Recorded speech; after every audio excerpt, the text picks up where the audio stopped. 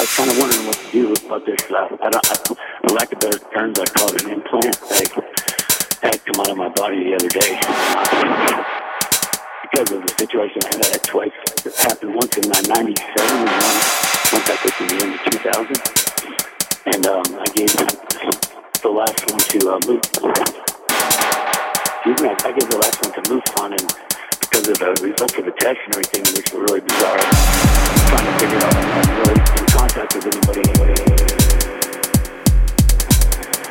So I was wondering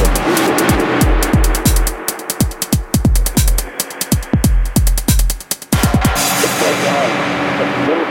Like a little tiny, almost like computer chip thing.